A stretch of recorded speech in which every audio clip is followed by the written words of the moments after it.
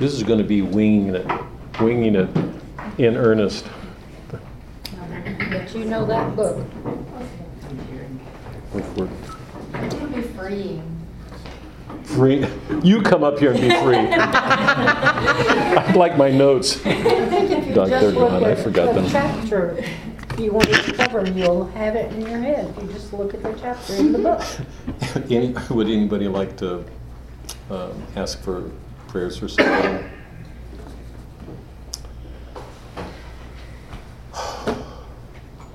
Nobody? Anybody who came in late, we've got the study guide for this last week. I told you I'm always just catching up. I'm sorry about that. It's good to know that some of you are behind, because at least that way the study guide might be a little bit more useful for you. I think truly it would help you to have something like this in advance, because you can get a brief summary of the chapter. And I think it really helps to hold everything together. But as I said, I wasn't planning on doing this, and I'm glad to do it because I think it'll help. And I'm more earnest about it right now because coming back to this book again,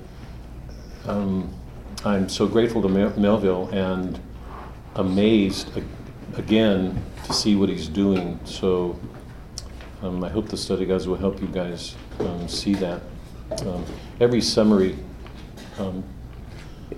is followed by some study questions. So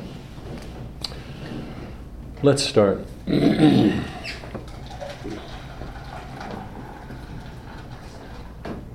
As soon as the troublemaker's ready. One of them. Marcy, come sit down. I'm kidding. Come on. No. I'm sitting here so I can do this one again.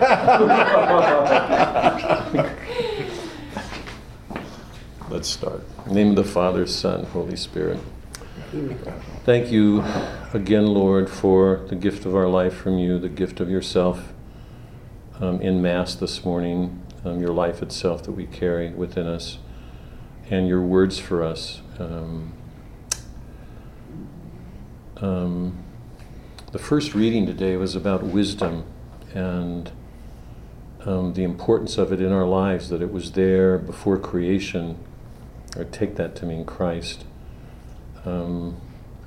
Thank you for all the ways in which you offer yourself to draw us into your wisdom. Help us to give ourselves to it, to know that the knowledge of this world is a good thing to have for all of us. How much greater to share in your wisdom. I ask that all of us be open to it, even where it creates tensions with the kind of knowledge that goes with our work, particularly with our work. Help us to make it living, to trust you, not to be afraid of mystery. There's so much about our world that wants to control, just not at ease with mystery at all. My hope is that the reading that we do strengthens us in our efforts to be open to your mysteries. We ask a blessing on Madison, the work that Tracy's done with her. Help her to find good parents. Continue to bless Tracy in her work. Let her know how deep the blessing is in what she's doing. To find the strength to continue it if that's what she's going to do with you. Let that be so for all of us in the work that we do. We are glad to have this time together. We are grateful for the food. Let a blessing be upon us all we do this night, into the evening and through the week. We offer these prayers in your name, Christ our Lord. Amen. Okay, can you take out Blake? This will be our last reading of Blake. We'll do the last two poems. I'm going to read the last one first, London. Remember the poems from Milton and Jerusalem, England, awake, awake.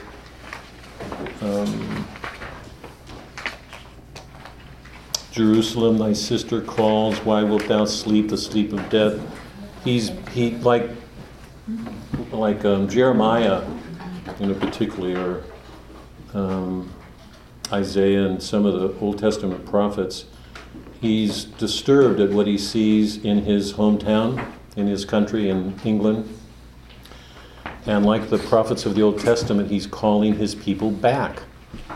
And he would know, the way we would, that the prophetic tradition stopped with Christ. Yes, I think everybody knows that. The whole prophetic tradition was pointing towards Christ. He fulfills it. So the prophetic tradition closes. If there's going to be anything prophetic after Christ's coming, it will be from people of the world, and that's what we've been looking at in all of our time together. So Blake is one of those poets who self-consciously was aware of that what he was doing was prophetic. In any of his writings on poetry, Blake talks about the imagination. If you know anything about romantic poets, you know that the imagination is really important for all of them. Wordsworth, Shelley, Keats. And I've not heard anybody talk about this in the way that I think they should sometimes. I think what's going on with the Romantics is we're a century and a half, 2 centuries beyond the Copernican revolution and the advent of modern sciences. And what's happened, if you look historically at what's been going on, is the scientists have co-opted reason and made reason a certain thing. Reason is moving in the direction of the empirical sciences, so people are defining reason in that way. In that sense, reason's co-opted, it's gone. So, unlike the poets in the ancient world, the Romantic poets are turning to the imagination. They see reason as somehow being defeated, incapable of getting to some of the things that poets get to. So, all of them elevate the imagination. They see it as the power of the poets because it can take them beyond what the sciences are doing. So in one sense, we've got this widening schism between the arts and the sciences. And if you know anything about what's going on, you know that schism is widened into our time, that the sciences and the humanities don't speak to each other. It's widened. They look at the world in completely different ways. That's one of the, I'm so aware of how keenly Melville is aware of this problem, what he's doing to answer it. Blake was one of the poets who saw that what he was doing was prophetic. He saw the imagination as rooted in Christ as the living imagination. And if you put this tradition together, you'll know that up until that time, reason wasn't confined to the scientists. Poets used it all the time. You can't talk about Shakespeare or Dante without seeing that both of them affirm the powers of reason. Remember Paulina's words? Anybody who thinks this is unlawful or unreasonable, let him depart. Shakespeare is one of the great inheritors of the classical tradition, so reason was really important. That's not so now in the 19th century. So he looks at the imagination as this great power, and that has its ultimate roots in Christ. So he's making this call to his nation to recover its Christian faith because it's lost it. We saw that in Jerusalem, we saw it in Milton. And did those feet in ancient time walk upon England's mountain green? You remember this. Did the continent's divine shine forth on our clouded hills? And was Jerusalem builded here among these dark satanic mills? It's as if a satanic force has taken over and shows itself in this industrialized world that defines the 19th century. Bring me my bow of burning gold, bring me my arrows, bring me my chariot of fire. I hope you all will make an effort to see Chariots of Fire, that movie that we talked about last week, if you haven't seen it. It's an extraordinary movie. The last 2 poems, Tiger and London. I want to do London first because it's Blake's treatment of the way in which reason, to most of the Romantics, is seen as a bad power. Because what he's seen is that reason has become rationalistic, legalistic. It's out of tune with our nature.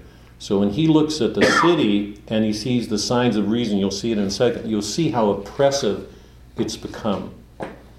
So it's like a forewarning of what reason will do to man in the modern world. and it's continued into our day. And I want to just remind you, too, of an important distinction to keep in mind. I hope by now, particularly those of you who have been here since the beginning, but certainly since Dante, that the way the modern looks at reason is not the way St. Thomas or Dante or Shakespeare would have looked at reason, because they would have seen it as man's highest power, and looking back to God, who was reason itself. So when they think about reason, they don't think about reason in the same way that we do. Don't forget that. So even though Blake is very critical of reason and the laws that it enacts and the inhuman things that it does, that's traditionally not the way most of the poets that we've been dealing with look at reason. Okay. London. Notice the terms chartered.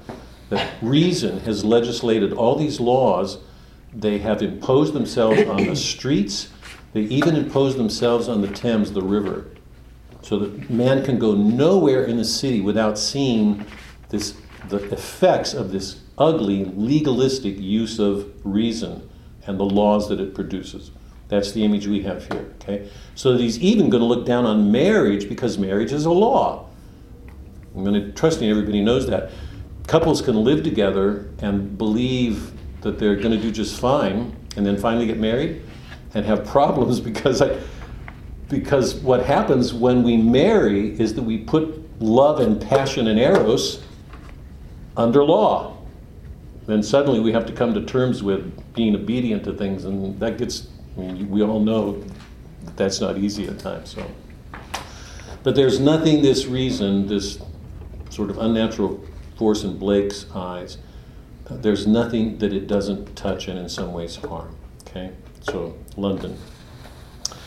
I wander through each chartered street, near where the chartered Thames does flow, and mark in every face I meet marks of weakness, marks of woe. In every cry of every man, in every infant's cry of fear, in every voice, in every band, the mind-forged manacles I hear. Keep that in mind, the mind-forged manacles, what man does with his reason. The chartered streets, the chartered Thames. How the chimney sweepers cry, every blackening church appalls, and the hapless soldier's sigh runs in blood down palace walls. But most through midnight streets I hear how the youthful harlot's curse blasts the newborn infant's tear and blights with plagues the marriage hearse.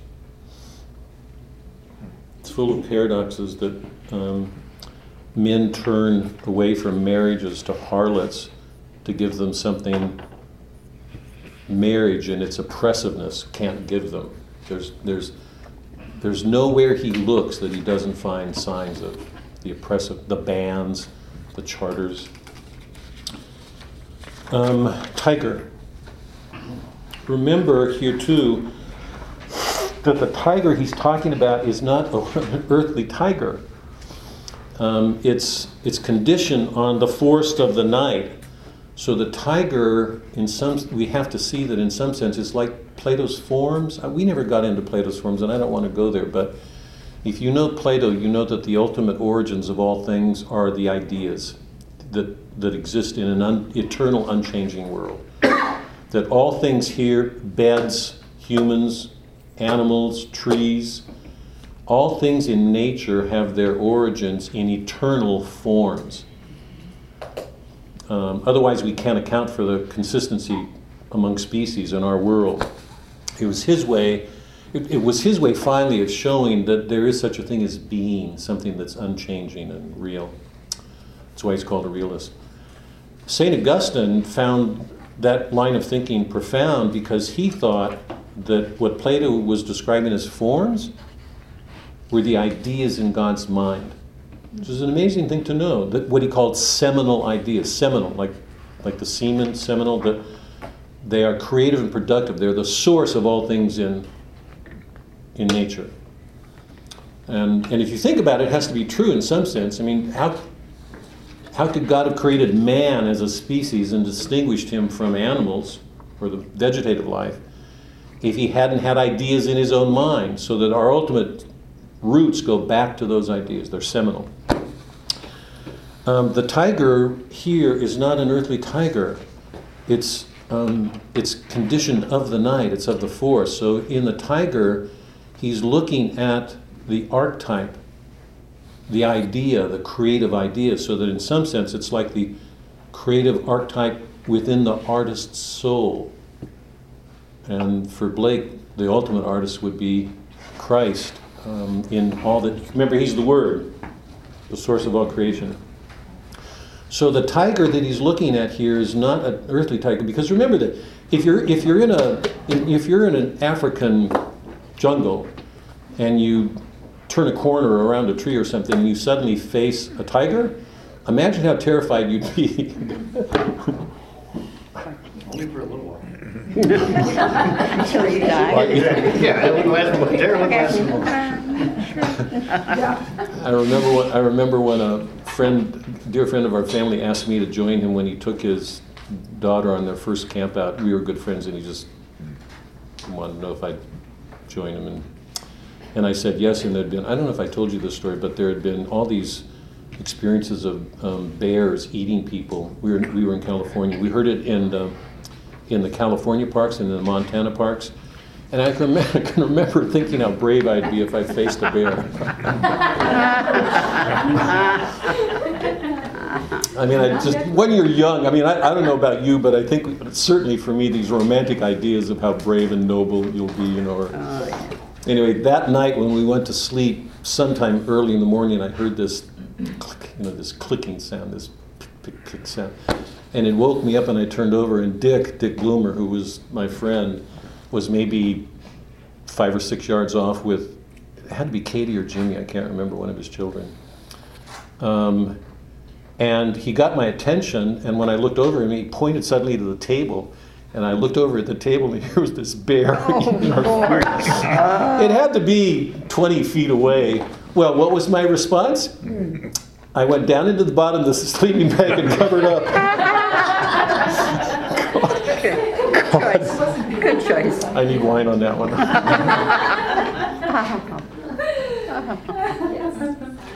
So much for my courage. So keep that in mind. Here, he's describing a tiger, and the reason I mentioned the earthly tiger is imagine the fear that you would, this is really real to me. Imagine the fear that you would experience if you were in Africa and suddenly were confronted with a tiger who was right in front of you. Now, having said that, imagine, I mean, we talk about the beatific vision. Imagine seeing God and seeing the archetype form in his mind of a tiger. And what you would feel in the presence of that. Because we're talking about very different dimensions, okay? And in that sense, the earthly tiger would be nothing compared to the numinal power of that thing we'd be beholding in his mind, okay? The tiger. Tiger, tiger, burning bright in the forest of the night. What immortal hand or eye could frame thy fearful symmetry? The beauty of this thing, imagine it. And how could it exist in God's mind except in the most stunning, dreadful kind of order and beauty, the magnificence, the power of it? In what distance deeps or skies burnt the fire of thine eyes? On what wings dare he aspire? What the hand dare seize the fire like a blacksmith? Who was it that made, who could have, here, if that's the archetype of tigers, who could have made it except somebody who was infinitely greater than the tiger itself, this archetype? We all clear? Is that clear? And what shoulder and what art could twist the sinews of thy heart? And when thy heart began to beat, what dread hand and what dread feet? What the hammer, what the chain, in what furnace was thy brain? What the anvil, what dread grasp dare its deadly terrors clasp? How much greater this thing that made this tiger? When the stars threw down their spheres and watered heaven with their tears. You know what that's an allusion to? Sorry? The angels revolt. A third of heaven was lost. When the stars threw down their spears and watered heaven with their tears, did he smile his work to see? If he made the angels and lost them, what would have been God's response? for that loss. When the stars threw down their spears and watered heaven with their tears, did he smile his work to see? Did he who made the lamb make thee? Tiger, tiger, burning bright in the force of the night, what immortal hand or eye dare frame thy fearful symmetry? God. I've said each time we've read Blake, so simple. I mean, I don't know of a poet whose language is simpler than Blake's. He's so simple. And yet, when he manages to get in his poems, should be an inspiration for all of us. We don't have to have a great vocabulary to produce beautiful things. So that's William Blake, okay? Now, since I don't have my notes, I'm going home, and I'll see you all next week. We know you can.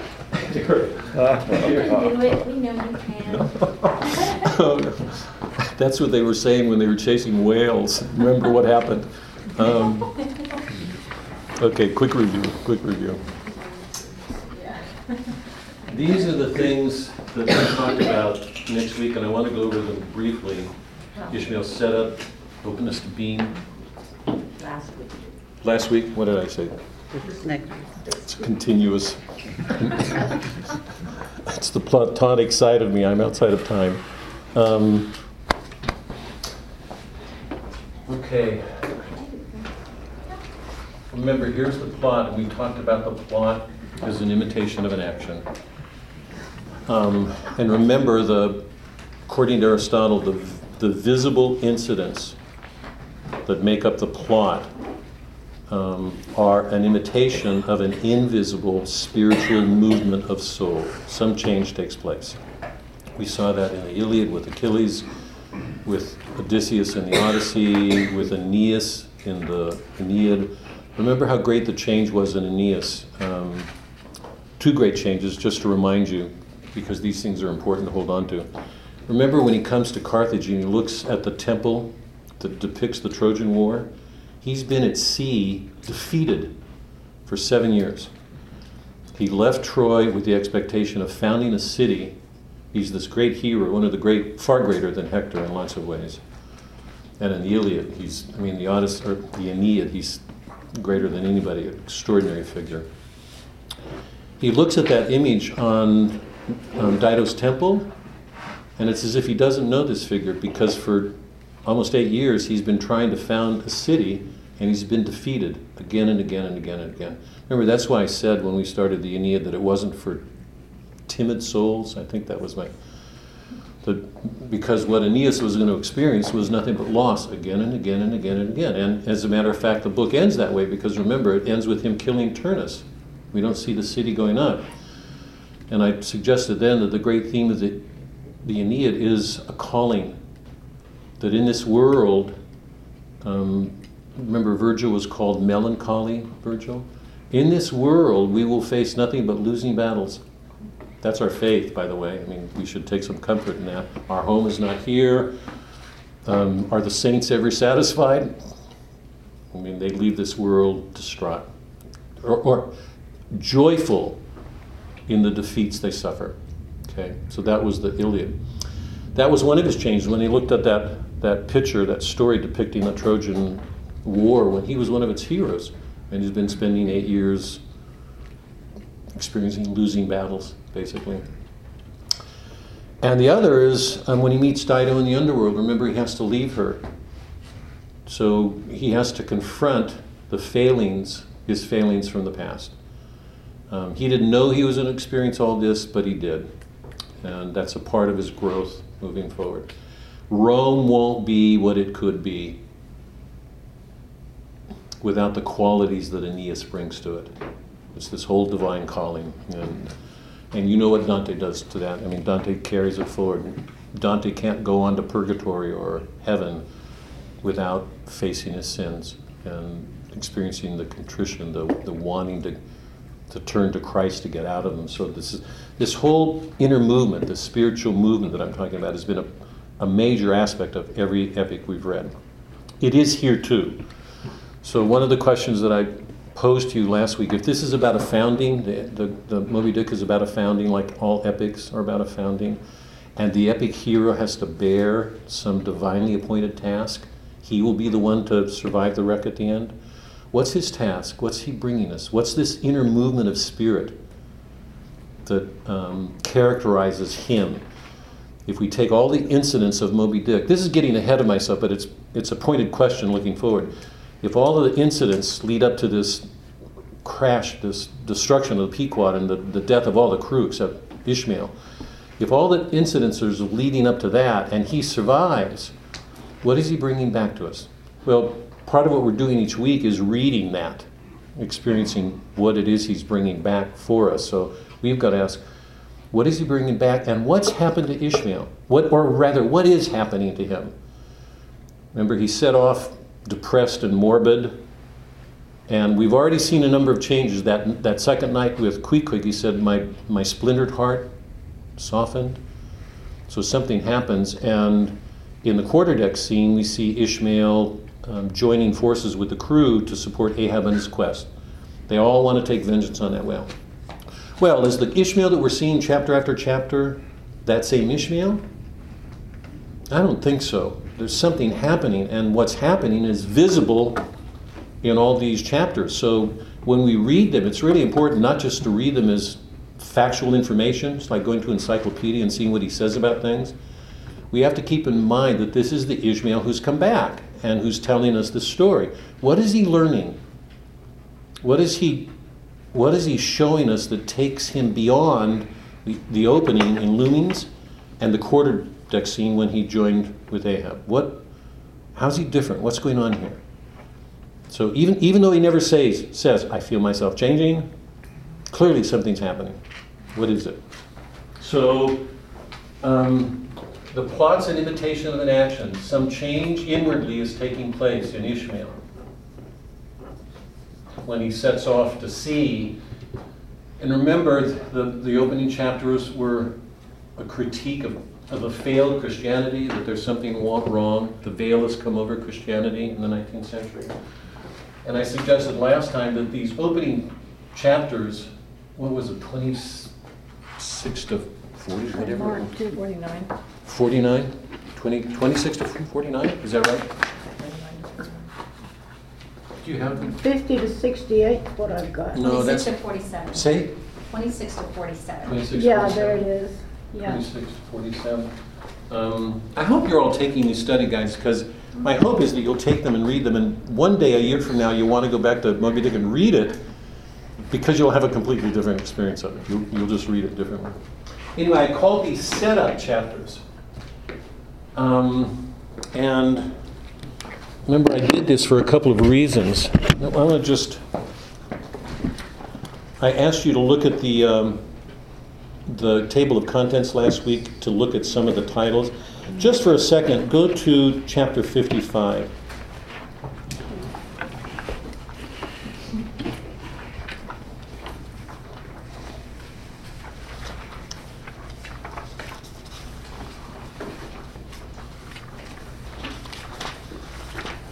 Look at the title, Of the Monstrous Pictures of Whales.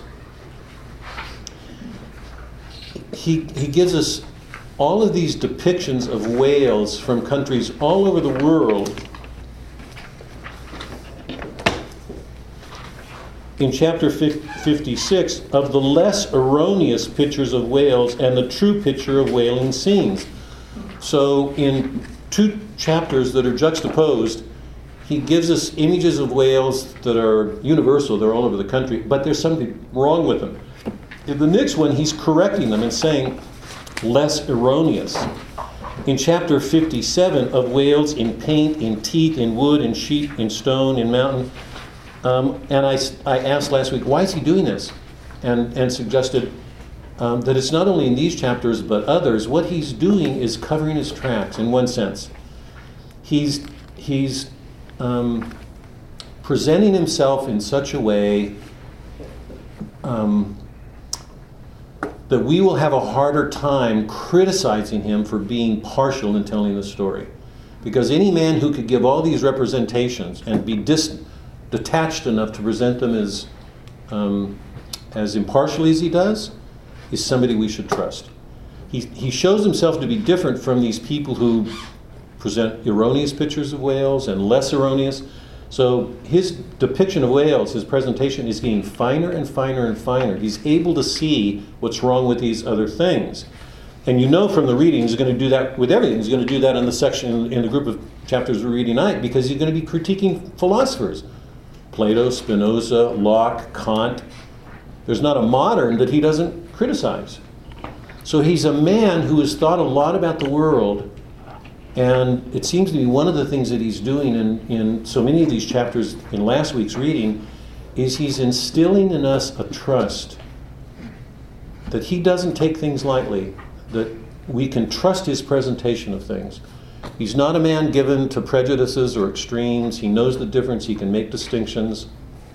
So in the opening of this, what I'm calling the setup, when the Pequot sets off to sea, he's immediately teaching us things about the sea, but he's also cultivating a trust in him, that we can trust this man.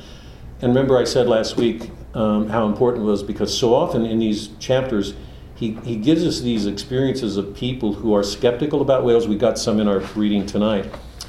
And he gives the account of one particular man who has nothing but doubts about these stories. I'll come to it in a second.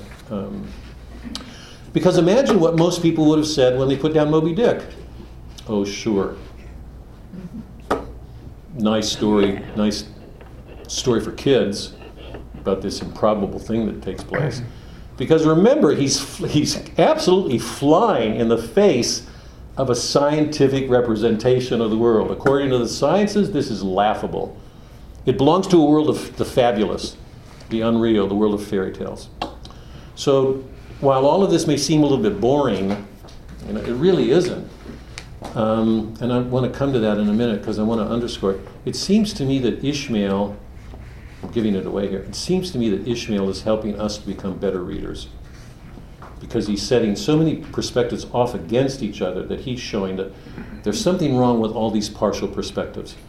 That the people who see things in those partial ways are missing something in the world. What exactly that is, we'll have to wait till we get to the end and put it all together. So these are setup chapters. The other thing we saw about Ishmael in the group of chapters we read last week is this, what I'm calling this openness to being. He's so receptive to things around him. And I asked the question, how many of us go through our days aware of the meaning of things around us? It's gotten increasingly easier in a scientific world to take things for granted. We don't notice them. Science has encouraged an abstract habit of mind, to abstract from things and live in ideas. Ishmael is trying to get us back to the concrete world, to actual things. I think women are generally much better at this than men. Women are more responsive to concrete things. Men tend to live in ideas, and yet the poets that we've been reading, for the most part, are men. And they're the ones who are answering generally the habits of men to live in black-white abstractions, because they leave too much of the world behind.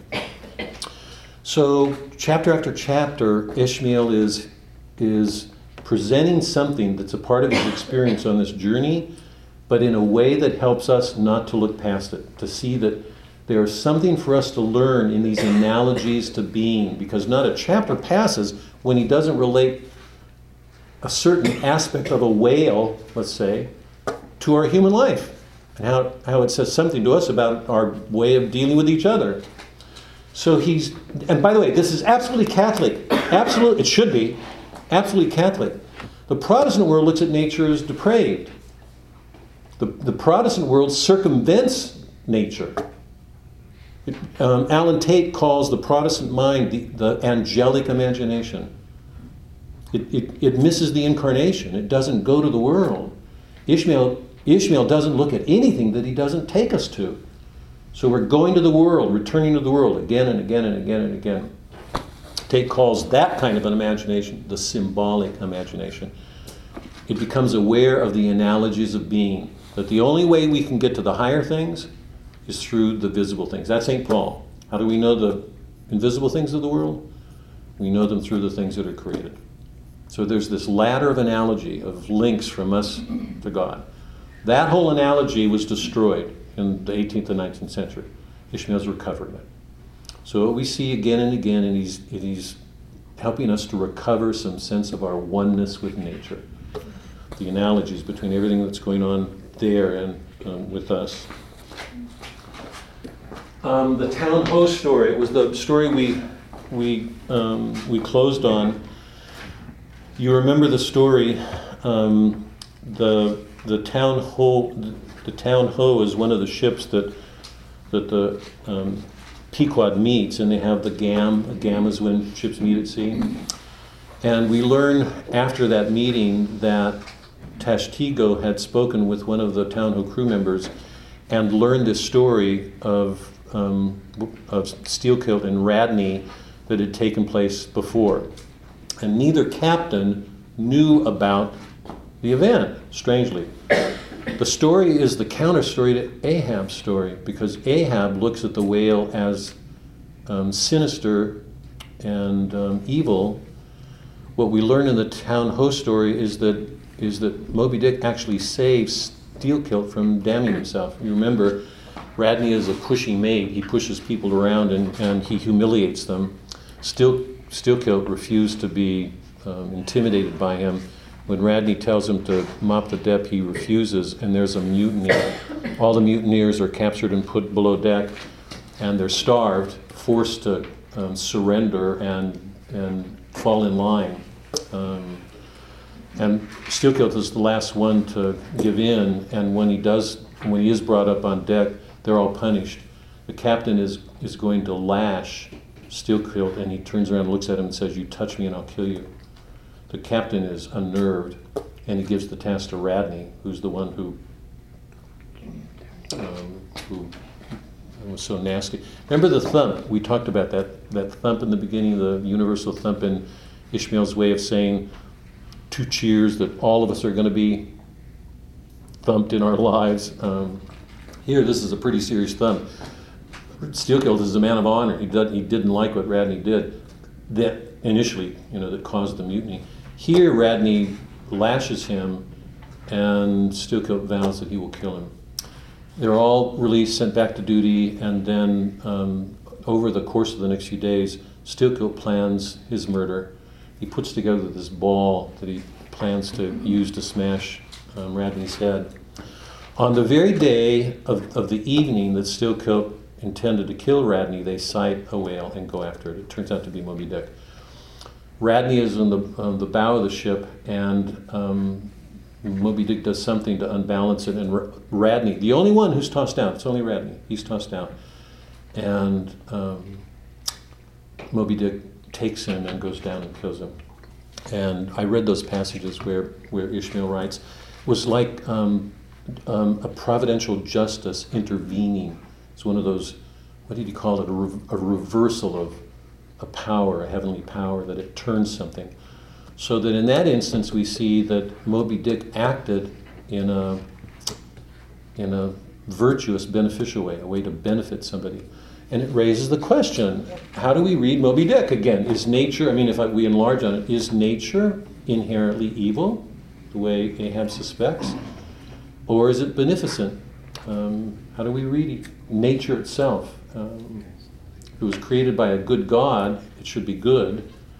The Protestants believe is that the effects of the fall were complete, that nature became depraved, man in it. So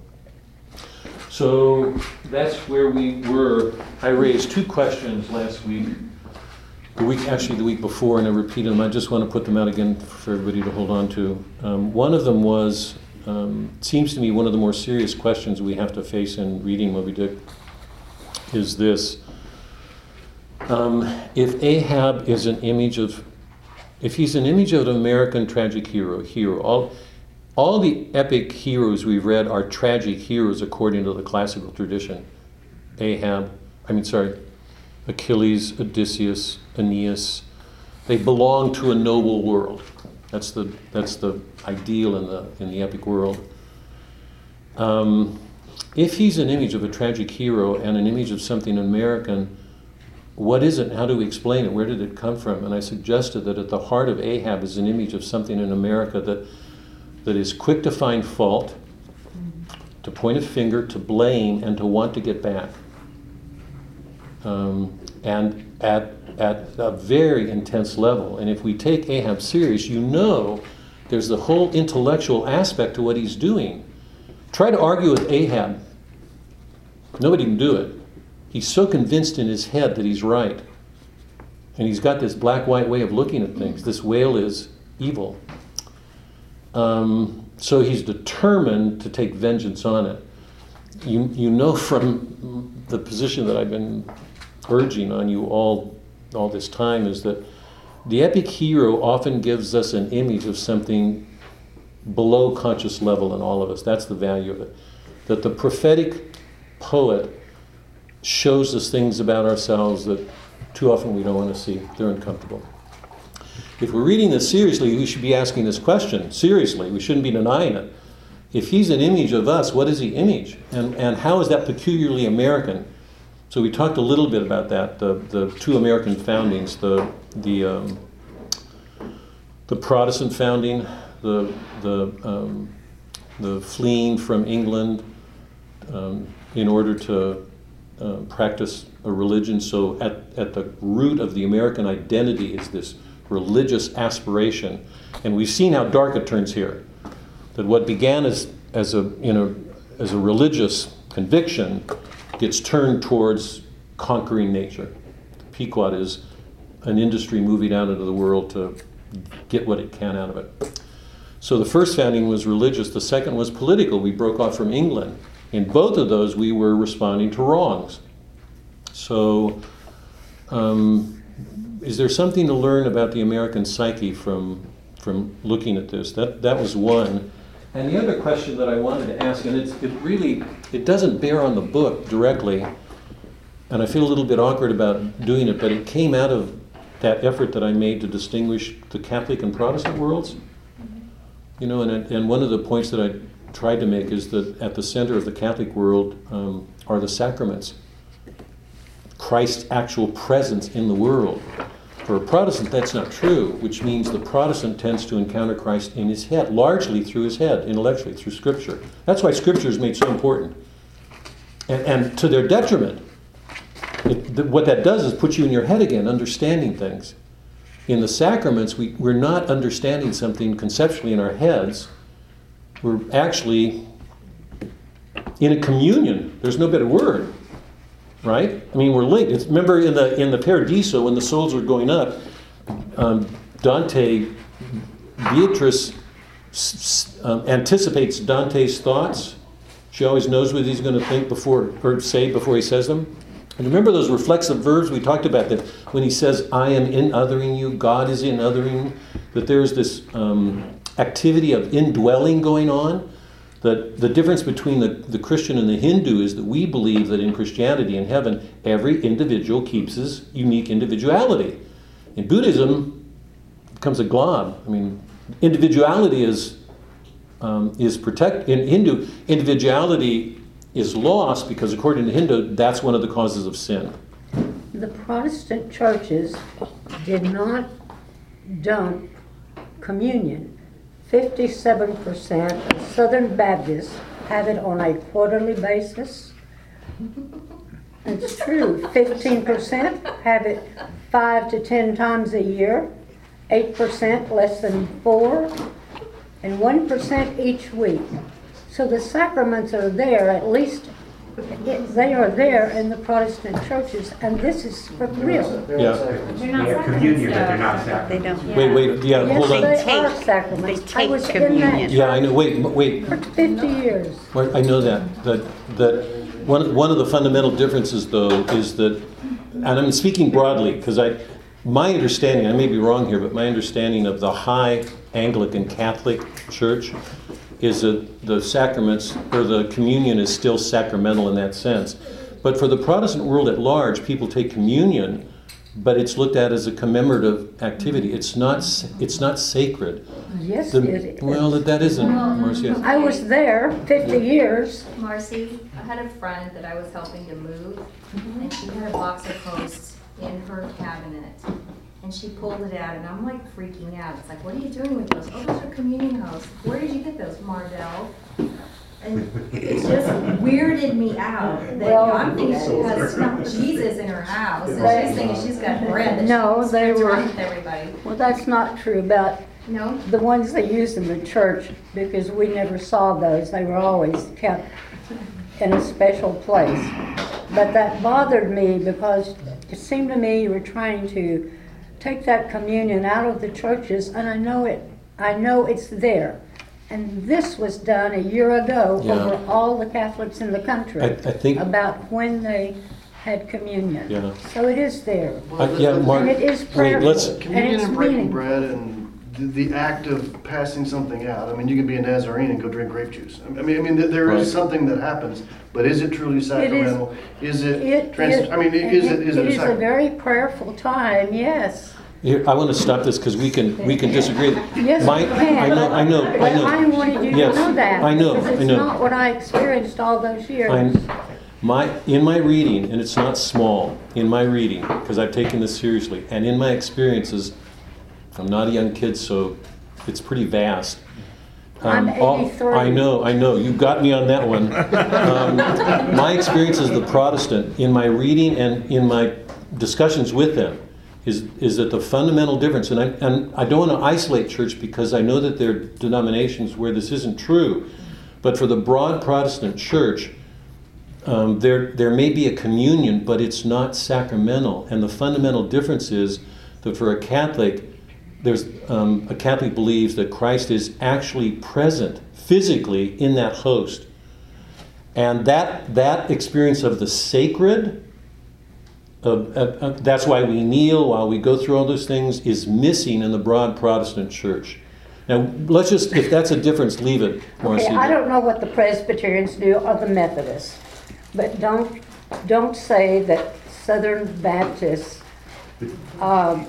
reject that as a sacred thing, because they do consider it a sacred thing. Okay. So I just want you to know that and how strongly I feel about that. Yeah, I feel equally strongly, Marcy. I don't want it to come down to our feelings. There's a different presentation here. Let's leave it there, because what the point that I want to make, that I don't want to lose sight of here, is that for the broad Protestant church, that's not so. And the facts bear that out. There may be particular denominations, but I don't know. Yeah. Then make an exception for the Southern Baptists, and I'll go along with you. Otherwise, you're wrong. Growing up around Do it, Southern Bob. Baptist Do my it, whole Bob. life and been told because I'm Catholic I'm going to rot in hell. So Here, let's That's entirely different. We're talking about the sacrament. one of the questions that I wanted to raise here. One of the questions, if we can come back, please. Here. One of the questions that I want to raise here is this one. What we see, and one of the criticisms that I've made of the broad Protestant church, and by the way, the focus for me is right now, in the context, is Melville.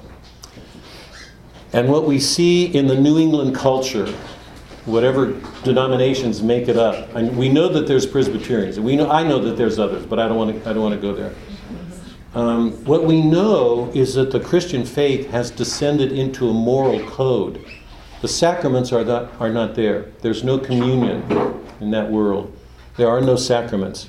And the question that I posed to you last week is, if Ishmael and the crew are dealing with a spiritual evil,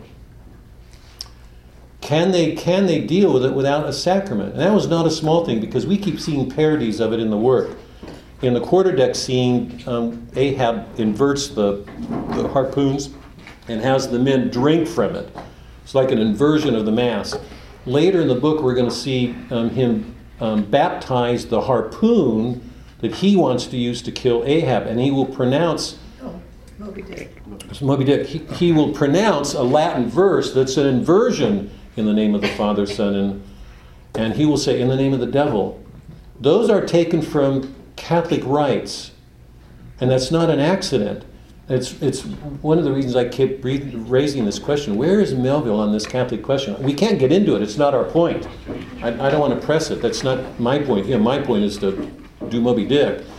But I want to try to be faithful to the book as he presents it. What we see in the beginning is that Christianity has declined into a moral code. The sacramental life is not there. The holiness is not there. It's a faith largely intellectual. It's in the head. No communion takes place in Mapple's Chapel. Huh? And I talked about this. If you look at the first mates, we see in the mates a whole range of the modern intellectual. Starbuck, Stubb, Flask. None of them is able to deal with Ahab. The best one of them is Starbuck. He's a gentleman. He's well educated. He's a good man. Think about the difference between Melville and Starbuck, because Melville's aware of some things that Starbuck is not aware of in himself. I hope that's clear. Same thing for Hamlet. Same thing for Achilles, Odysseus. The author's always seen something more, or we could never have ironies. Starbuck's a very good man. He's morally good. He can't even come close to dealing with Ahab. And we saw what happens with Stubb. Not think is my 11th commandment, and Flask looks at Moby Dick as some species of magnified mouse. And the harpooners are all unconscious. So we have a range of men who have different levels of consciousness, who can deal with problems. We have the noble savages, who shows different degrees of unconsciousness. So what Melville is showing us is that you've got this whole range of men who are all good. Think about Queequeg. I mean, you can almost not get better than Queequeg. He's such a good man. He saves Tashtigo in the reading we did for this week. Instinctively, when Tashtigo goes into the whale, falls in, he goes, and he's in danger of drowning because the whale is sinking. Queequeg, once again, goes after him, saves him. He's a good man, but none of them can deal with spiritual evil. And the question that I wanted to put to you was, if communion is sacramental, if Christ is present in the sacrament, then we have a divine presence in our lives with which to combat evil. Take that away and make the basis of Christianity an intellectual understanding of Scripture when you're in your head. Do you have the means within you to do that? So losing the communion, to me, is not small here. Melville's critiquing a Christianity that's weakening, fading. And that's outside the range of the book, but I had to raise this question with you guys. I hope you see why. Because Ahab's evil is real, and it's going to get more real as we go, and we'll see it in a minute. The farther we go from New Bedford, Nantucket, the closer we get to the east, the farther away from the west, from Rome, rationality, Christ. Fadallah is an evil man. I'm going to read that chapter where Ishmael describes him as his shadow engaging with Ahab's and becomes part of it. And there's that discussion between Stubb and Flask of whether or not Ahab's making a Faustian bargain. He's going to sell his soul. So we're increasingly encouraged to see that Ahab has made a direction in the move made a move in the direction of evil, and Fadallah is the shadowy figure who's leading him there, this sort of sinister evil figure. So we're dealing with evil in the book. We haven't seen anything like this since Iago in Othello. And why? Because Melville was a great reader of Shakespeare. So those are two of the questions that I wanted to leave you with. One of them is the book, and one of them for me was catechetical. It goes to what we're doing, but it bears on the book, but really only indirectly, but I had to raise it. Mark, did you have? Yeah, you said that Christianity is devolved into, what Melville was saying is Christianity is devolved basically into moral laws. Not seeing the presence of A moral code, yeah. Of a moral code. Yeah. Do you see that, any parallels between that and Christ coming to fulfill the Old Testament where it had to devolve just to the law? Start over and slow down, can you? Did you see that, what Melville was talking about, into a moral code? Yeah. As the Old Testament devolving from faith from the Jewish people into law. Oh, yeah. And following the law. Yeah. And the prophets. That's a good and then analogy. Christ came and Yeah. to get rid of the quote, Yeah. law Yeah. and move forward. Except I would say, yeah, absolutely. I mean, that's a really good question, and you set up the parallel really well. The one qualification I was at, that Christ didn't come to do away with the law. I mean, that has to be clear, and I was emphatic with this last week because I think there's a tendency in our culture to do that, to do away with the law. Christ made it really clear that he came to fulfill the law. And it makes no sense to understand what he did if we don't see that, because remember, there was a law broken when man rebelled against God. When he went to a cross, the deepest understanding of that is he went to fulfill, to give satisfaction for an injustice, or to right a wrong. So at the heart of what he did was the whole question of justice. And I've tried over and over and over again to be as clear as I could how important it is within our faith to see that one of the greatest struggles all of us have is bringing law and love together. One without the other is a mess. There's something wrong. So Christ didn't come to do away with the law. He came to fulfill it. There are those passages where he even says, I came to fulfill every iota of the law. It's like he's answering that Jewish legalism that really did devolve into a moral code, a legalistic moral code, that became less and less sacramental, or less and less inspired by faith or mystery. Yeah, it's a really good parallel, I think. Now, you said Ahab is sort of turning into Satan and becoming evil. In that I wrote on mass hypnosis in the quarterdeck, how many times Ahab used God to pull those men together on the quarterdeck when he's talking to all of them. It's a reference to God over and over. And so he went from that to then turning into Satan, and there's even an oath he has to Satan in one of the chapters there, one of these later chapters. Yeah. So he used God and then turned away. Yeah, I've not described Ahab that way, Marcine. I don't want my words to be confused. I'm not saying, I've never said he turns into Satan. Well, satanic behavior, whatever you want to call it. Yeah, at this point. Evil, I believe. Yeah, wait, hold on, because that's not what I've said. I want to be careful. Okay. We're going to see scenes in which Ahab is very tenderly human. He's not like Iago. Iago is satanic from beginning to end. Sure. I have a hard time using satanic with a human being, and it's not because I don't believe humans are incapable of evil, because Iago is probably one of the purest examples of evil we know, but he's not Satan. Satan's an angel. We're humans. So I don't want to. I wouldn't even make that statement anyway. Nobody turns into Satan. We can lose our humanity, becoming becoming evil. He is under the influence of Fadala, who's clearly an evil, demonic man. Mm-hmm. So I would go so far as to say some kind of demonic possession is at work, but he has not turned into Satan. He won't turn into Satan. He is a man, and we're going to see a number of chapters in which what he does is so fully human. And I believe it's important to see that. I differed with some of you when we did Othello, because it was really important for me to hold up this notion that the tragic heroes are all extremely human, and it's important for us to see the nobility in them, or we lose the tragic view. If we take away that greatness, we don't see how great the fall is. So there's something really great and noble in Ahab, but there are more and more signs that something sinister is at work in his life. So, to me, I always equated Ahab to Adam. It is about the fall of man. And he is under influence because he has a strong faith and a strong belief in those traditional Protestant values of work and everything else. And he gets consumed by sin, by revenge, by thinking this is evil. Gets acted upon in an improper way, this evil guy. And it consumes him and he falls. And in the end, his soul fails. Here it is in your paper. statement translated means, I do not baptize thee in the name of the Father, but in the name of the devil. Right. That's later.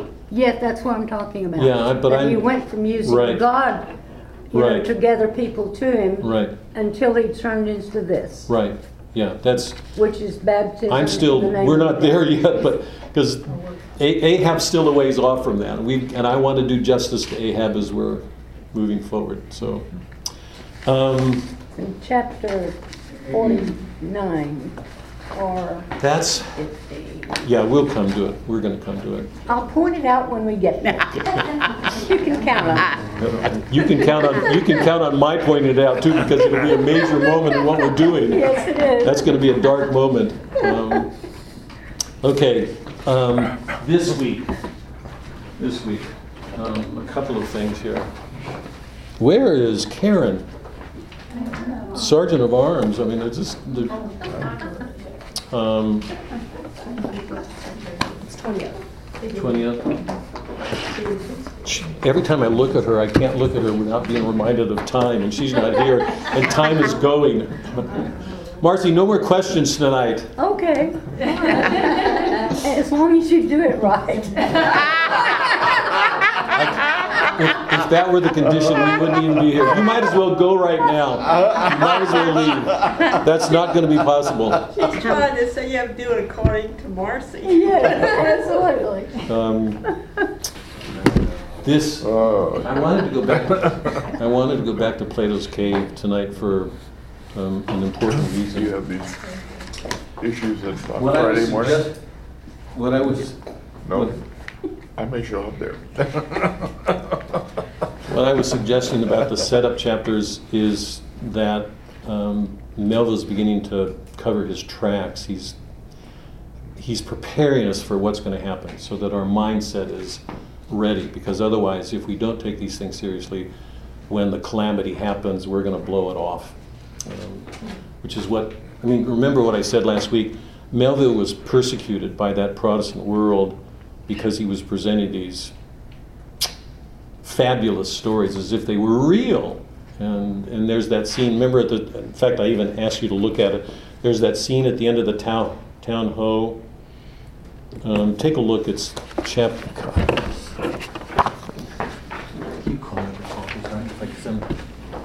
and the town ho. Chapter 54.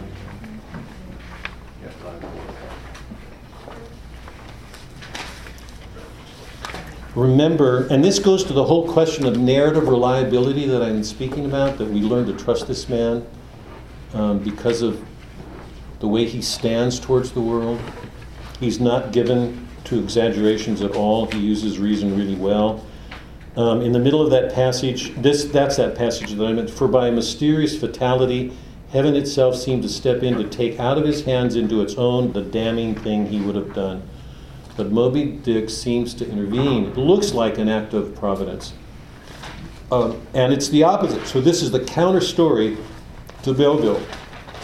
So it raises this question, how reliable Ahab is, right? He looks at the whale as evil. Here we have a scene that he's not even aware of where Moby Dick did something good. So in everything that Ishmael is doing, Melville, he's helping us to step outside of things so that we learn to see things with more detachment from some distance, so that we can be more reliable in whatever we do. But remember at the end, at the very end, he says, remember his friends, his Spanish friends say, bring a priest in the Bible. And it's interesting, it's a priest. And to swear in the Bible, because they don't believe what he's just told them. So again and again, Melville is showing us that he's aware of this tendency to blow things off, to minimize them, to laugh them off as if they're not real. And one of the friends says, bring a priest. Then another says, though there are no auto de fe's in Lima now, said one of the company to another, I fear our sailor friend runs the risk of the archiepiscopacy doing something. Let us withdraw more out of, they've got to go into the dark to let this happen. So Ishmael apparently might come under attack for telling a story like this. How often are people, particularly in the 19th century, how often were people persecuted for their religious beliefs? All the time. All the time. So once again, Melville's letting us know a couple of things. One is that Ishmael as a narrator can be trusted. He swears on the Bible. And another, he's covering his tracks. He's making us aware that we need to distance ourselves from our stories if we're to read well. It's probably the great theme of the book.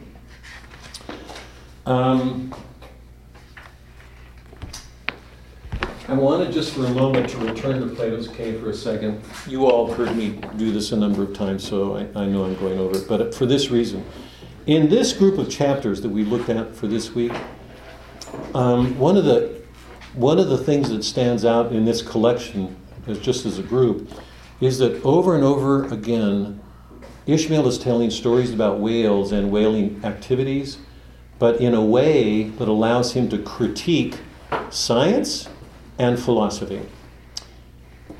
Several times he puts Plato and Locke against each other. Plato was a realist, Locke was an empiricist. Locke was one of the first modern materialists. He puts Spinoza in with Kant and Descartes. Now, why does he do that? Clearly, he's asking us, this is not just parody, although it's partly that. I think he's presenting things in such a way that we are being forced to ask, how rich is our background? I don't think I can put it another way. How could Ishmael do this? How could Melville do this? I mean, Ishmael's our figure, not Melville, but so how could Ishmael do this unless he had read Plato, Spinoza, Kant, Locke? Because what he's doing in every one of these instances is showing that there's something wrong with these philosophers. They're all missing something. They have these partial views. They're all rationalists. Most of them are modern rationalists. They're in their heads. So he applies them both to the men on the ship. Remember, there's those discussions between Flask and Stubb about Fedallah and other discussions about various things. And he's raising a question, how much do the characters on board the Pequod, how aware are they of their own limited way of looking at the world? Because what we find in Melville is something eclectic. It's Catholic. He's bringing in all of these worldviews to show they're wrong. How could he do that unless he was aware of them and stood outside of them himself? And repeatedly what he's making us aware of is, how much do the men on the Pequod, how much have they been influenced by any one of these thinkers without knowing it? And even Ahab, with his reading background, with what cultivated him as a man, how Catholic was his reading? I mean, we're seeing right now that it wasn't at all. But remember the cave just for a second. Because remember, in the cave, there are all these men with books. And the light from the fire behind them casts these shadows on the wall, and all these people think the shadows are real. You all remember these shadows, or in quotes, appearances. This is what appears to be the case. How many times do people make judgments based on appearances? And remember, this is so crucial. I mean, this is what's got to be understood here. These appearances have their source where? In books. They're all intelligent. They've read. Yeah? Put Freud, Darwin, Locke, Spinoza, Plato, put them all there. Choose anybody you want. The book, they got their learning from the books. They're intelligent people, but they're convinced that they're right. And that's why they stay there. They don't ask questions. They fight Socrates all the time and finally kill him. They don't ask. The fundamental problem of the cave is that they don't ask questions. They're too busy trying to prove they know things. What's Plato's purpose? He wants us to see that unless you come out of the cave unless you open to wonder, that you're going to be misreading constantly. So Plato's critique is, if these people don't have a metaphysical view of things, if they can't come outside of the cave and have a means of judging the reading that's formed the characters inside, they're trapped. And they think they're right. Remember, right? That's why they're there. Chained to those concepts they have. So the question here for Ishmael is, because the fundamental question at the heart of Moby Dick is this. We've got this action story. What's at the heart of it? What's at the heart of this story is a fundamental misreading of the world. Ahab is convinced that the way he reads the world is absolutely correct. And he's going to go after that whale. What Ishmael is showing us is there are so many other things to see. He's open to being. He can critique these people, Kant, Locke, Descartes, Spinoza, because he's read them all. How capable are any of us, is any of us, if we don't have that kind of background? So that we end up sticking ourselves in a corner thinking we see things right when we don't. That's the fundamental problem at the heart of Moby Dick. This is so funny. Think about the high school kids reading this book. They're going to read this book as an action story about a whale. Yeah. What's it about? It is fundamentally about reading and learning. That's the action of the story, reading. What's Ishmael doing chapter after chapter after chapter? Presenting things to help us enlarge our view of the world. Yeah? We're going to get to any part of this, just as an aside, of that chapter that deals with whiteness that they go into in some considerable detail with regard to what's white and what's not, and what the significance of it is. Is there any? I wasn't going to do any more than I did last week, okay. Bob, because we've got. Okay. Let that one go. Well, I touched on it.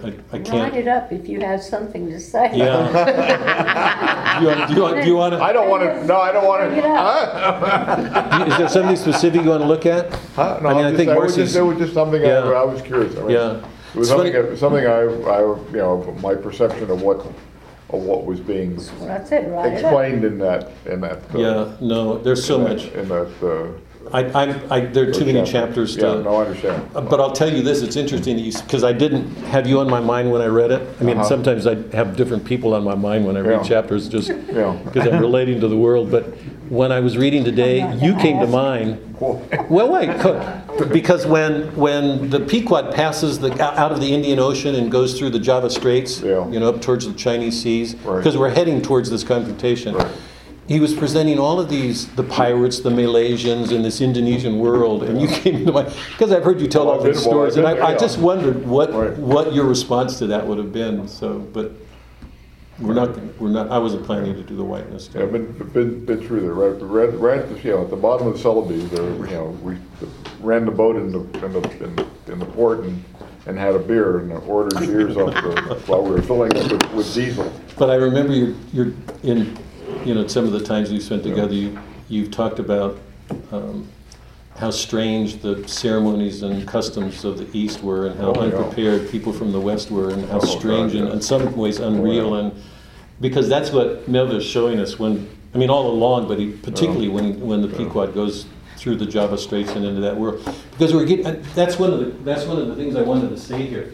Two things to keep in mind, because we can lose sight of them. For all the chapters we're reading, Ishmael's at the center of them. He keeps giving us mythic stories, scientific stories, historically true stories. But when you put them all together, we learn to see that there's something deficient in the way that, and literature, this amazing thing that he's doing is bringing this world together and making us aware of it. But two things are going on here that I don't want to lose sight of that we could look past. One of them is, turn to, hold on, chapter 73.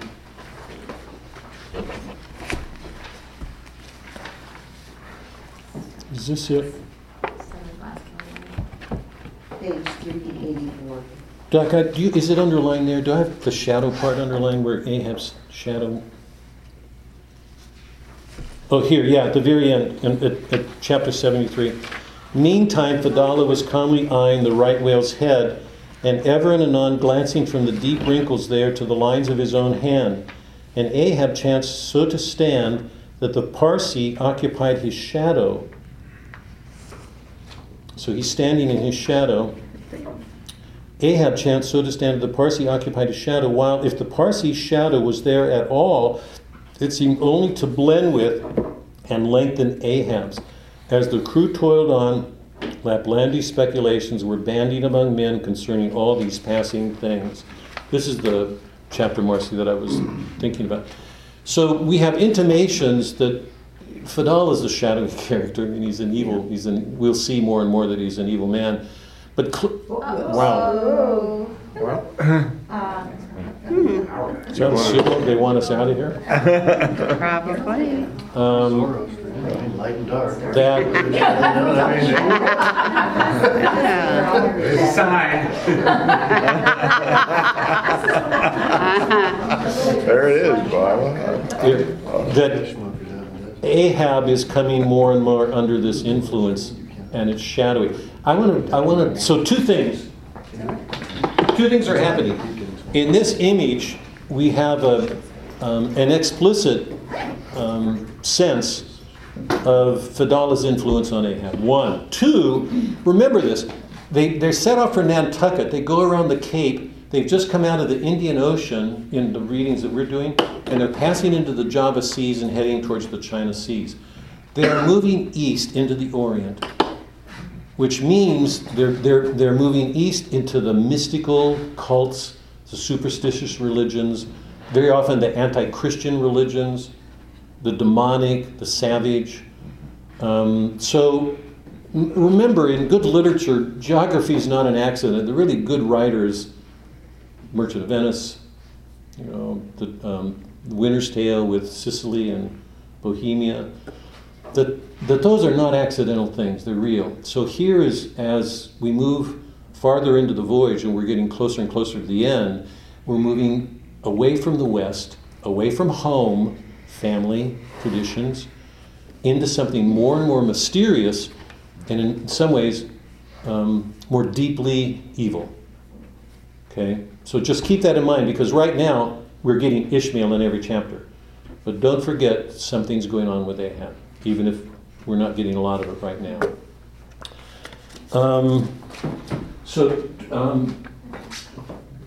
Quickly, two things, and then I want to look at one chapter tonight before we leave.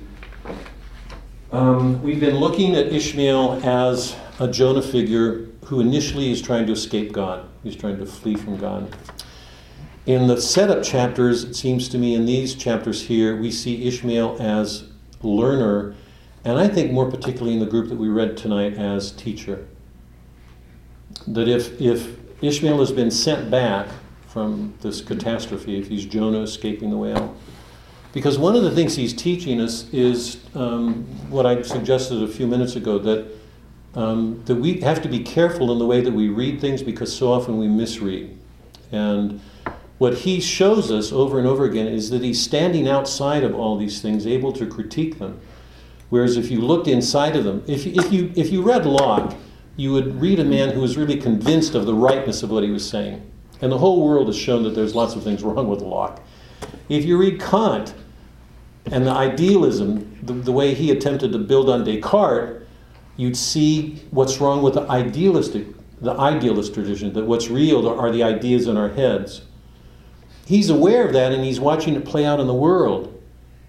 So he doesn't go into these philosophies, but the way he presents them shows he's critiquing them. So he's a teacher. He's teaching us to read the world, to see that.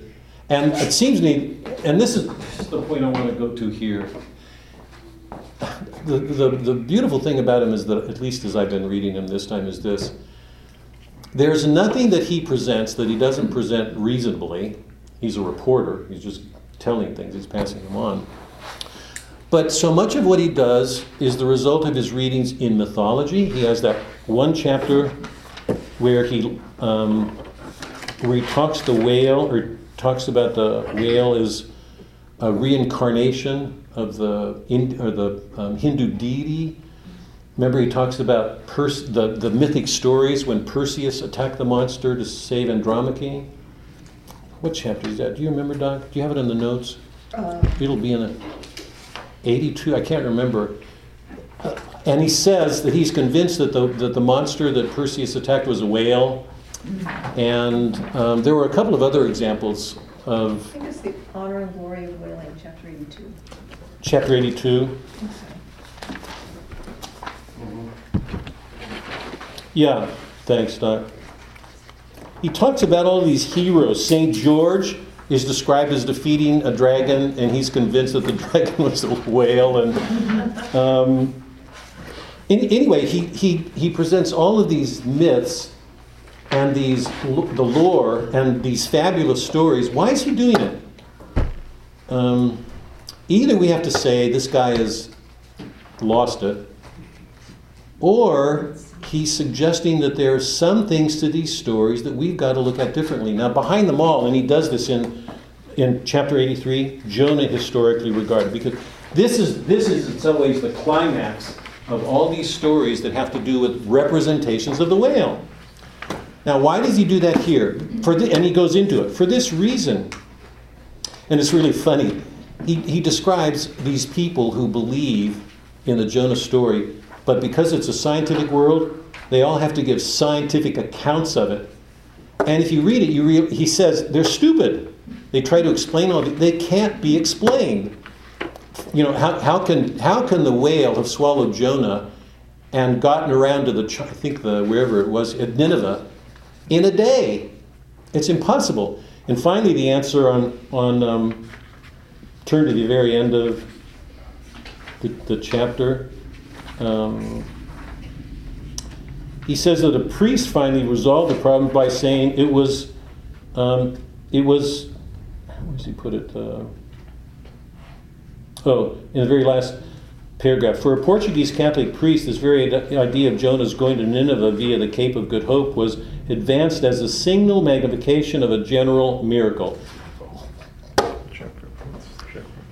So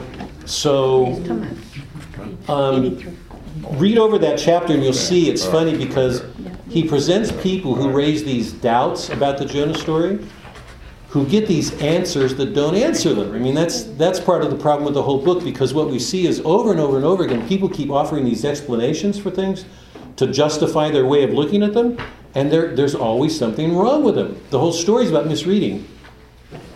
Now, I want to raise this question, then I want to look at the Grand Armada and call it a night. But there's lots of chapters I wish we had time to look at. How do we read the Jonah story? Most people of faith can't let go of it, so they keep coming up with rational explanations that have the effect of making people disbelieve, because those rationalizations can't be true. Wait, by the way, St. Thomas said this. Let faith be based on reason and you'll destroy faith. Because once you come up against something you can't encounter, what are you going to lose? Your faith is going to go. I hope that's clear. You've got all these people trying to protect the Jonah story, offering these reasons, and all they do is make the story more ridiculous. Does everybody see that? So I want to take a minute. How do we read the Jonah story? Here in the middle of all these chapters that have been, what I'm calling, have been dealing with teaching us to read, to understand that there's so much more than we see, and we've got to learn. We've got to learn to see it in this way. And hold on, I'm going to come back to the question. Here's the question for me. Melville, over and over and over again in this group of chapters we've been reading for this week, keeps dealing with the fabulous or the improbable, with the mythic. He keeps using reason to describe these things and always presents them in a humorous way that makes us raise questions about these things, but I think in a way that protects the fabulous and the rational. It's almost as, he's not a Catholic, although in my mind his sensibility is absolutely Catholic. His whole grasp of the whole world is, in the sense of Catholic meaning it's everything. He uses reason to push us farther into a world of faith where faith can't. Because faith deals with things reason can't see. So he's making all of these shadowy things. He talks about the mist coming out of, the whales as images of the mist that comes out of great intellectual thinkers. And he talks about the moment when he looked in the mirror and he was convinced that he saw a myth coming out of his head when he was conceiving something about heaven. We can laugh at it, but there's an interesting thing going. He's making it possible for us to wonder again, to ask in a world that's scientifically become more and more reductive, that it explains things in material terms and ignores the rest of it. He's opening this world and using reason to help us enter it in a way that brings reason and faith together. And by faith I mean, that may be not the right word here, but by faith I mean the mythic, the things that are hard to see, the shadowy, the absence, the whiteness, things like that. But there's a whole world of realities that we get through stories that have to be questioned, but it raises the question, is there something real? And let me put it even differently. This is a fictional work. Every work we've read has been fictional. Is there a truth that fiction can give us that's more real than what the sciences can? In Plato's cave, remember he said the only poet he would allow into his cave was that poet who could show us the eternal, unchanging things. Because everybody else in the cave is locked into things of the world. It's the poet who can present the things of the world, but in such a way to reveal those other things. Is Melville doing that? Watch the way he uses language to open us to strange things, so that he seems to be trying to reconcile those two things to give us a deeper, larger picture of things.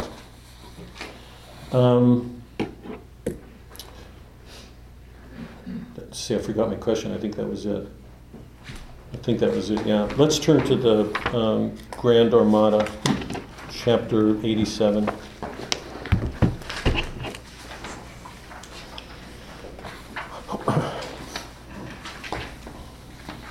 I was going to be really proud because I was going to look at Karen and say, we're on time. She's not here.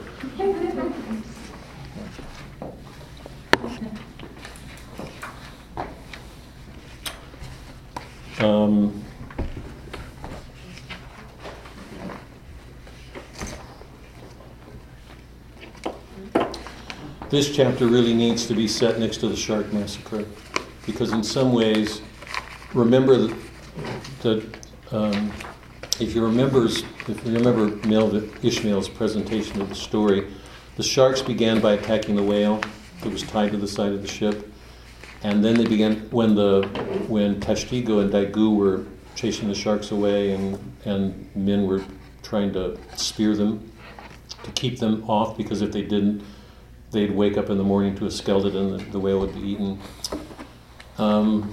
The sharks get into this feasting frenzy. They start turning on each other, and then they start turning on themselves. And you remember that the prelude to that was in the kitchen with Stubb getting all over, sharkishly, all over Fleece, telling him to preach to the sharks and tell them to be more gentlemanly. It's a parody on the hypocrisy of Stubb. He's so full of himself because he's killed this whale, and he thinks he deserves, to be treated like a king. He wants his steak better cooked, and he faults Fleece because Fleece doesn't cook it well. He burns it, and then he lies. He covers it up, and Stubb is convinced he's not going to heaven. And he talks about that in terms of going up to the main mast, that he's not going to get up to the main mast. And then he tells him to go preach, and he keeps interrupting him and telling him, you don't preach that way. You preach more gentlemanly. And so everything Stubb does is hypocritical. But Ishmael presents this in a way that I think encourages us to ask ourselves, because he does this well in the chapters, in what way is that an analogy of what goes on in the economic enterprise world, the business world that the Pequod represents. And I asked that question last week, if we could find examples of the way in which that feeding frenzy images our world, that they begin by attacking the whale to eat on it, then they turn on themselves, on each other, and then they turn on themselves and begin feasting on their entrails. Everything they void, they eat up again. So it's an ugly, vicious circle. We talked a little bit about that. I don't want to go back into it tonight, but I want you to just keep that in mind when we look at the Grand Armada. So, in one sense, that's an image of something in the world, and he's asking us to look at humans and see if we can find the way in which that's what we do in our workaday world in some way, that we feast on each other and then end up indirectly feasting on ourselves. And I reminded you last week, if we look at Dante in hell, it's exactly the same picture he gives us. Remember, people eating on each other, feasting. The ultimate picture at the center of hell is Ugolino feasting on Ruggiero, the bishop, and Satan feasting on Brutus, Judas, and Cassius. And I suggested then that's appropriate because if hell is the opposite of heaven, that's got to be the counterpart of its opposite in hell, which is Christ offering himself as food in the Eucharist. It's a divine life offered to us. So this image of feasting is not a small one. And I also suggested that it's an image of the masculine, particularly the sharkish world. It's not identified that way, but in some ways it seems to me more directly an image of that. Here in the Grand Armada, we get an image of something maternal in nature, very feminine. This is the chapter that covers that part of the voyage where they just leave the Indian Ocean and pass in or enter into the Java Seas, and they're headed towards the China Seas north, and then they're going to go from there into the Pacific, and that's where they'll meet Moby Dick. They're chased by Malaysian pirates. They get rid of them finally, and when they do, they lower the boats to catch a whale. Queequeg in Starbuck's boat catches a whale with his harpoon, but the whale drags them into the center of this huge armada, this great herd of whales. It's one of the most touching scenes. There is this commotion at the heart of this herd, particularly on its boundaries, but they have to be careful because the whale is taking them into the center of this, and at the center of this herd, they find these mother whales who are nursing their calves. And it's one of the most tender scenes in all of the... Hold on, let me, if I can find it. I'm not finding it. Well, it's rather interesting that the rope slacks, and the reason interesting for me because I had a shot in that particular part of the sea, and of course the water there is only like a couple 100 feet deep. It's not, at most. I mean, in fact, it's most of it's less than just a little over 100 feet, which is rather surprising. So he couldn't, the whale couldn't go down to sound very far because there was not much room there. I mean, in that shallow sea. Mm-hmm. Look at the paragraph that begins. It had been next to impossible to dart these drugged harpoons. You know that as a way of helping to catch the whale, they throw these harpoons that are attached to what they call drugs, and the drugs are like these big floats that they've created that act as a drag, so that as the whale pulls them, the whale wears out, and it helps them catch him because he tires himself more easily for the kill. It's 451. Say it again, Doctor? The bottom of 451. Bottom of 451. It had been next to impossible to dart these drugged harpoons, were it not that as we advanced into the herd, our whale's weight greatly diminished. Moreover, that as we went still further and further from the circumference of commotion, the direful disorder seemed waning, so that when at last the jerking harpoon drew out, and the towing blade sideways vanished, then with the tapering force of his parting momentum, we glided between two whales into the innermost heart of the shoal, as if from some mountain torrent we had slid into a serene valley lake. Here the storms and the roaring glens between the outermost whales were heard but not felt. In this central expanse, the sea presented that smooth, satin-like surface called a sleek, produced by the subtle moisture thrown off by the whale in his more quiet moods. Yes, we were now in that enchanted calm which they say lurks at the heart of every commotion. This is what he's going to say, too, and this is extraordinary. Think about Ishmael's changing, at how much he's learning and what it does for him, because what he's going to describe is, even though this commotion goes all around him, he's absolutely calm. It's as if something in the soul finds an answering order and calmness in the universe in the midst of all this violence and struggle. So hold up those two things. We have an image of the shark attack where the sharks are vicious and attacking everything, and here at the center is something feminine and nurturing. Go down still. Still in the distance we beheld the tumults of the outer centric circles and saw successive pods of whales, 8 or 10 in each, swiftly going round. Let's see. Hold on. Go down a little bit into the next paragraph.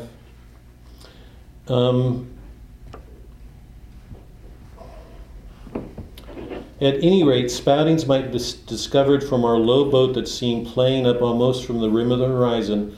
I mention this circumstance because as if the cows and calves had been purposely locked up in this innermost fold, as if they're being protected, there's something nurturing instinctively in these creatures.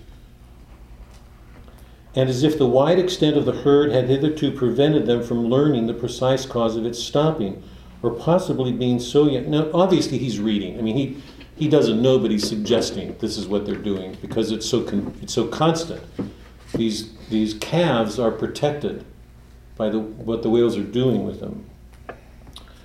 As if the wide extent of the herd had hitherto prevented them from learning the precise cause of its stopping, or possibly being so young, unsophisticated, and every way innocent and inexperienced, however it may have been, these smaller whales, now and then visiting our becalmed boat from the margin of the lake, evinced a wondrous fearlessness and confidence, because these are men, who they don't feel the danger. It's like they're trusting.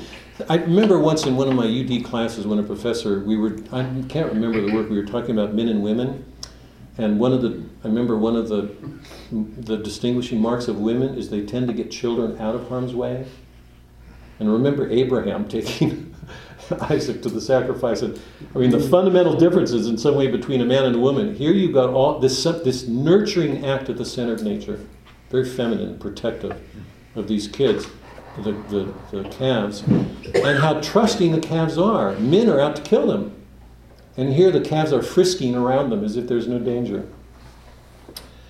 And every way innocent and inexperienced, however it may have been, these smaller whales now and then visiting our becalmed boat from the margin of the lake evinced a wondrous fearlessness and confidence, or else a still becalmed panic which it was impossible not to marvel at. Like household dogs, they came snuffing round us, right up to our gunwales and touching them, till it almost seemed that some spell had suddenly domesticated. Queequeg patted their foreheads, Starbuck scratched their backs with his lance, but fearful of the consequences for the time, refraining from doing this. I'm not finding it, but he describes the mothers looking up from beneath the 453. Read it, Doc, because I've got a different... Read it, can you? Do you have it? The lake, as I have hinted, was to a considerable depth, exceedingly transparent, and as human infants while suckling will calmly and fixedly gaze away from the breast as if leading 2 different lives at a time, and while still drawing mortal nourishment, be still spiritually feasting upon some unearthly reminiscence. Even so did the young of these whales seem looking up toward us, but not at us, as if we were but a bit of bulkweed in their newborn sight. Floating on their sides, the mothers also seemed quietly eyeing us. Is that what you mean? Yeah, thanks.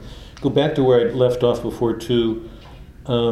Just a little bit after where I left off. One of these little infants that from certain queer tokens seem hardly a day old might have measured some 14 feet in length, some 6 feet in girth. He was a little frisky, though as yet his body seemed scarce, yet recovered from that irksome position it had so lately occupied in the maternal reticule. We are tail to head, and all ready for the final spring, the unborn whale lies bent like a Tartar's bow. The delicate side fins in the palms of his flukes still freshly retain the pleated, crumpled appearance of a baby's ears newly arrived at from foreign part. This is a whaling ship, but there's not an aspect of our life that Melville doesn't get into. And he sets them away. I mean, remember the shark massacre, and now the Grande Marta, where he takes us into this inner calm and its maternal aspect. So he shows us two aspects of nature, one that is sharkish and violent, and one that is maternal and protective.